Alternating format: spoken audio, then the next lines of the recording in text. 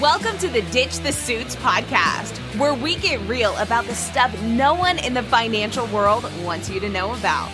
Learn how you can better manage your family's wealth while protecting it from financial exploitation and so-called financial advisors. Here's to your financial awakening. Welcome your hosts, Steve Campbell and Travis Moss.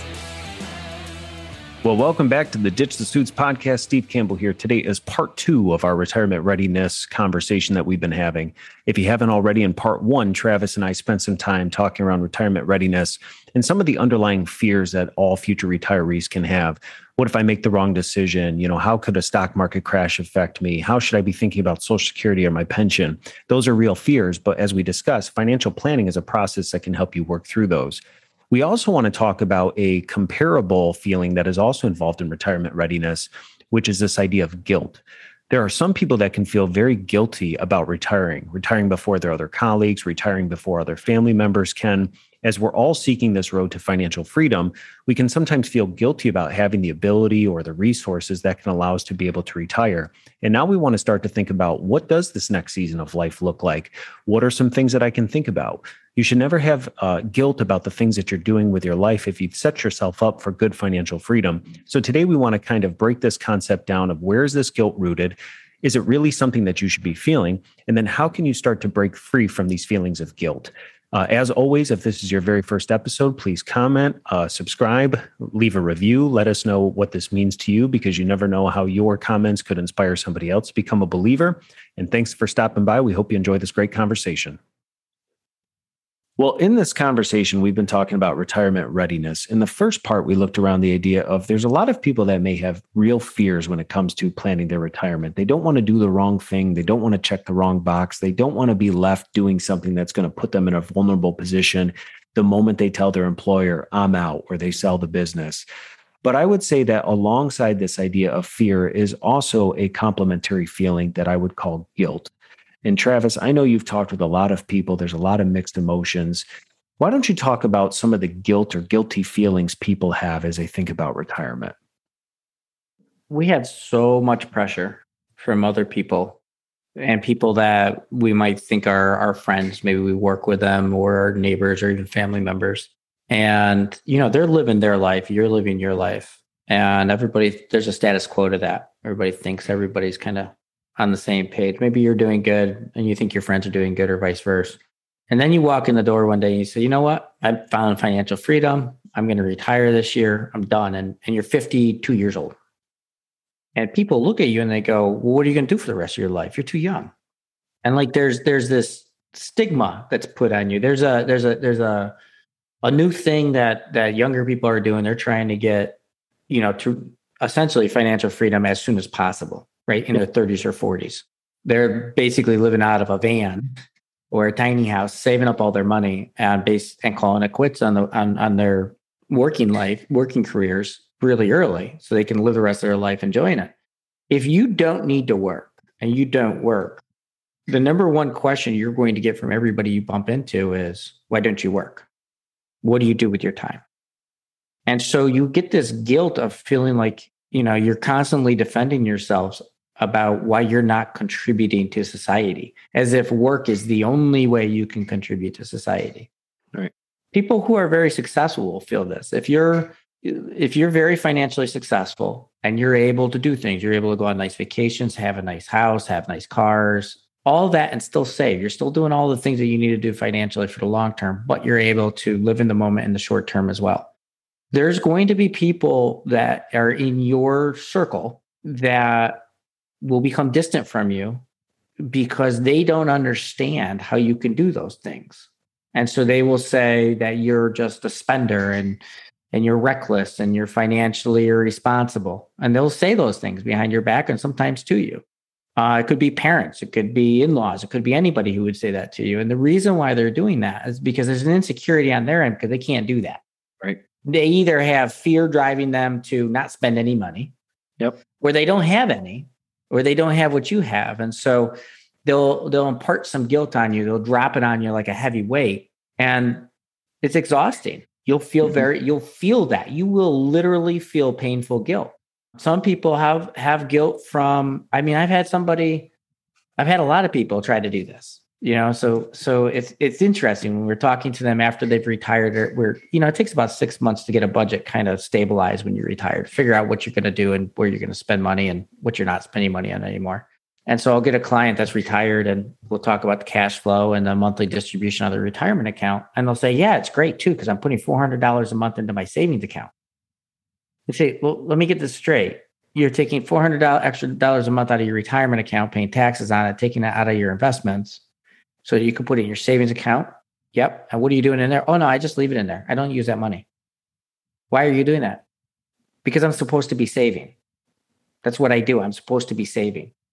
I feel really insecure if I'm not saving, if I'm not putting I'm like, but do you understand? You just moved money from one savings account to the other savings account. The difference is you created an income tax bill and you cut off your return from averaging X% a year to right now, what's a savings account pay? And they're like, oh, I never thought about it like that. But if I'm not saving, I feel like, am I going to have enough money? It's not even the pile of money that they have being enough. It's the feeling of if I'm not saving, I'm not going to have enough because it means I don't have extra monthly. Even though you do, it's just we're leaving it in the account. You're not spending it. Right. And so, this guilt shows up from others and partying on us. And sometimes we're paying for healthcare. It's crazy. It's crazy to me. Somebody will say, well, I can't retire early. Why can't you retire early? I have to pay for health insurance. Yes. So, health insurance is just so expensive. It's, $2,000 or $3,000 or $1,800, whatever it is for retiree health insurance for their particular situation. Yeah, that's a bill. What does that do for you? It gives you an extra year where your health is really good. You can go do whatever you want to do. You're not going to have a heart attack going to your day job, and you can afford it. It's not going to make any difference between now and the next 50 years. So who cares if you're got to pay for health insurance? Yeah, but it's just so much. I just can't bring myself to spend that much on health insurance. That's guilt. That is guilt. That's not fear. Yep. That's guilt. I feel guilty for spending that money on myself so that I don't have to go to work. That's what I am not worthy of spending some of my savings on my own health insurance or that of my family so that I don't have to go to work. I'm not worthy of that. I have to go and I have to, work another year in a job I don't want to be at anymore to make money that I don't need so that I don't have to pay a bill that if I paid, I would feel guilty that I was paying for out of pocket. Guilt is it's societal. It's part of us as with our upbringing. It's dropped on us from others. It's a weird kind of phenomenon because at the end of the day, nobody's judging you because of how much you paid for your health insurance. Right. I have clients where we look at it and I show them, I'm like, look, here's you paying for your health insurance now. Here's you when you're 95 years old. Does that amount of money make a difference to your kids? And they look and they go, oh no. They'll be pretty happy with that, even the smaller number after I've paid for my health insurance. Like, okay, good. Then go retire. Let's figure out how to pay the bill. It's different if you're really tight and you don't have the money. Right. Then that's different. But in a lot of situations, I deal with a lot of clients who have the resources. Yep. And it wouldn't even be a burden on the resources. It's not like they're going to have to choose between that and, eating ramen noodles. Sure. It's pretty much that, or maybe by the time they pass away one day, the kids are going to get $3 million instead of 3.04. Right. Oh, big deal. The kids will get over it. You get to go have an extra year of travel. Think about it like this. If you're 60 years old and average life expectancy is late 70s. So let's pretend you beat that. You get to 90. That's 30 years. That's only 30, you name it, European trips. And maybe the last 5 to 10 of those, you're not physically capable of doing them. So maybe you only get 10 trips in there. Yeah. Or 20 trips in there, right? It's 20 more Christmases where you get to, live it up. Yes, there's more than that. But my point is where right. You're going to get maximum use of your money and ability to be, to move around from location to location or whatnot, to travel basically. So why would you limit that? Why would you cut that off by, 5%? Why would you get rid of 5% of your years so that, you could save a little bit of money? Like nobody cares. So I think, guilt is worse than fear because people like just superimpose it on us. It's superficial. Well, and I love that you're drawing a difference between fear and guilt, because when you're coming at something from the right way, right perspective, right motives. If you have done well in your working career and maybe you saved and scraped for the first several years of your marriage as you were raising your kids, and now you're in a different income threshold, you're able to do more things, you're closer to that concept of financial freedom. Maybe you can walk on any car lot and buy any car you want to, but you remember the days when you couldn't do that. Maybe you had to buy the used car. If you are somebody that likes to save money, you like discounts, it's sometimes really hard to get outside of that feeling of, like you said, spending money, because you feel guilty getting something that you can afford because of some of the societal guilt that people put on us when we show up at the family reunion in a certain vehicle, and you kind of just see people look at you, or it's the comments people make in your friends circle. But I think a big part of it is understanding where are our motives and where are we coming from if we're trying to do the right things, but we're just able to really live our life as a part of this. And to part of the analogy that you gave that I really appreciate is the idea of healthcare. If you're guilty about maybe spending this money, but your planning is showing you that you can do that, good planning allows you to make good decisions, right? And it's one thing to say, I don't know that I can spend that money, and you never look at any kind of projection to see if you can or you can't. But if you can, and you're just deciding to stay in a certain situation, getting rid of some of that guilt, I got to imagine, is part of a process. So if people are on this and they've been able to save, for their entire careers, and they're now at this place to really go live their life, I love that you're bringing some of the humanity into it, because we've all experienced in the last year and a half, friends, relatives, coworkers, people that we know that have gone too soon. They've died. Something has happened. It rocks you. It makes you think about your own life and what is all this stuff for? So how do you begin to work or unwork maybe some of these deep-rooted guilts? Is there any things that you've been able to do, or conversations or ways to ask questions that have really helped people put things in context? It goes back to, you can do a financial plan and give somebody and say, here's your stack of 100 papers and your snapshot of where you're headed, where you are today. I think that doesn't do anybody any good at all. It comes down to what's in between all the lines in those reports. For instance, I can model out what your health insurance might be, but if I don't stop to talk to you about how we pay for that and how that impacts you long-term, and ask you the right questions about that, you're going to be stuck yes or knowing financial decisions based on irrelevant information. So you might say, geez, you know what? I'm not going to retire because I can't pay for health insurance. And so I'm just not going to retire. Well, you can pay for health insurance. I can show you how you can pay for health insurance. So that's a bad excuse. If you're so by having those discussions, not in a confrontational way, but in a way that says, let's talk about this. Why do you think you can't pay for health insurance? Well, it's not that I can't pay for health insurance. Obviously, I could pay if I wanted to. It's that, that's $24,000 a year. I can't stomach that. Okay. Let's talk about what we're giving up for $24,000 a year. As we talk more about financial freedom and stuff, if it depends on the type of work that you're doing. If you love your work, if you really enjoy it and it doesn't bring you stress, then fine, keep working. Yep. But if it's bringing you stress and it's running you down and you're exhausted and you come home and you're snippy with your spouse and, you don't have time with the grandkids and, you can't diet and you can't exercise because there's no time to do it and you're missing out on things. But you got the money that you need. Does that, let's say it's $2,000 a month for health insurance, does that cost you an entire year? Again, you only have X amount of years left. Right. And when you're talking about kids and grandkids, you got less time because they grow up and then they get busy, right? Yep. So if you're talking about grandkids and your grandkids are, let's say, 5 years old, you got how many years do you think you got before they're too busy to spend whatever amount of time grandma and grandpa want to spend with them? Sure. Maybe 10 years. Right. Because then they're going to have a car and then they're going to go do whatever kids do with a car, Right. They're out. They got sports and everything else going on. So you can participate and watch, but you can't necessarily be a part of everything that they're doing. So it's like when you got to have better conversations. You've got to dig into, if I have a roadblock, is that a self-imposed roadblock? Did I make that roadblock up?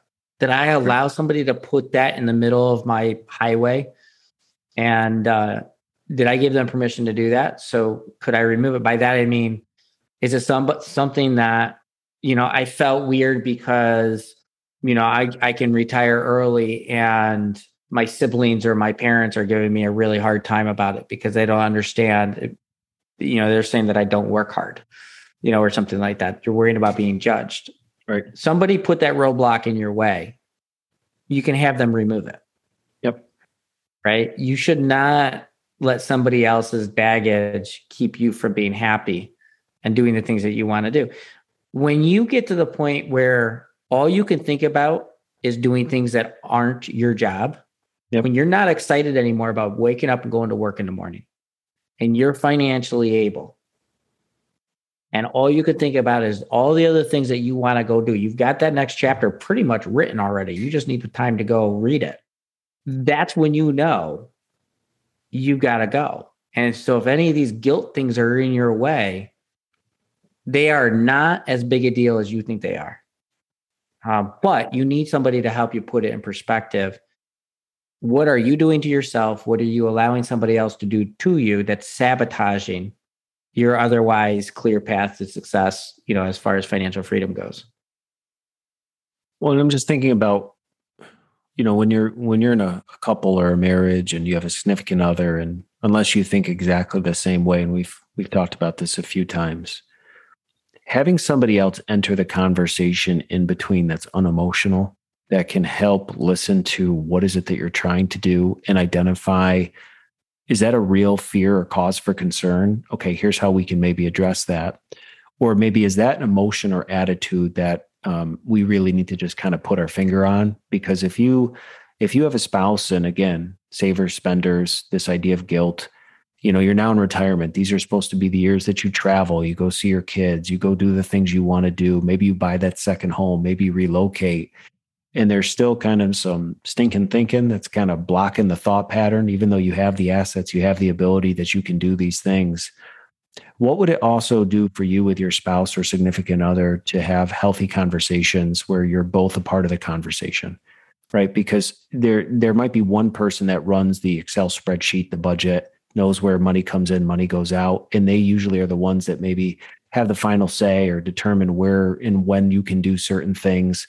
You might have this guilt upon being able to buy that home, even though you can do it. And it's the right time to do it because it's spending money, right? You got a couple $100,000 house that you can afford, and it's the right time to do it. It's a good deal, but it's still then saying, let's do it, right? And if your spouse is saying, we can do this, let's do it. And and you feel like I can't because stewardship or whatever that thought is in the back of your mind is, it's just hard to do. Sometimes having somebody across the table from you that says, Travis, you can do this. It's almost, sometimes we take advice from other people easier than we do from, our spouse or significant other. And that's, that's not necessarily a bad thing. I think it's just recognizing when is it the right time to bring somebody in? Because we talk about it's your money, it's your life, this is your money business. When is it the right time to maybe bring somebody in to talk to you, your significant other, so that you can make really good decisions together, which can add years to your life by knowing that you both have a voice, you both have a say, you're doing the things you want to do. And even if, as I've been listening to you, I'm thinking about the number of people probably in their house or in their car listening to this episode, as you've talked about guilt and where some of these thoughts come from, probably shaking their head and saying, how did he know? Like, how did he know that's me? Right? Because I think this is something that is so common, but we also can think that we're the only one that deals with it. I think it's the guilt and the internal thoughts that we have of maybe I'm the only one that's ever struggled with this. But I think we're here to tell you that these feelings of guilt you have about retirement, spending money, living the life you envision in your mind that maybe you've spent 25, 30 years envisioning, and now you're at that point to actually execute it. It's still a really big transition for a lot of people to say, it's go time. Right. And if you've got one spouse that's like, it's go time, let's do this. And it's like, no, we still gotta What if this happens, or what if that happens, or, what if, we don't do it right? A good planner can help you work through those by building the foundation, building that personal plan, building the financial plan, but then also helping you understand what you have the ability to do, which I think kind of leads in this concept of financial freedom. Thanks for listening. Ready to ditch the suits? Remember, it's your money and your life. For more information, visit seedpg.com. That's seedpg.com. If this podcast has impacted you, we ask that you subscribe or follow so you never miss an episode. And be sure to share with a friend.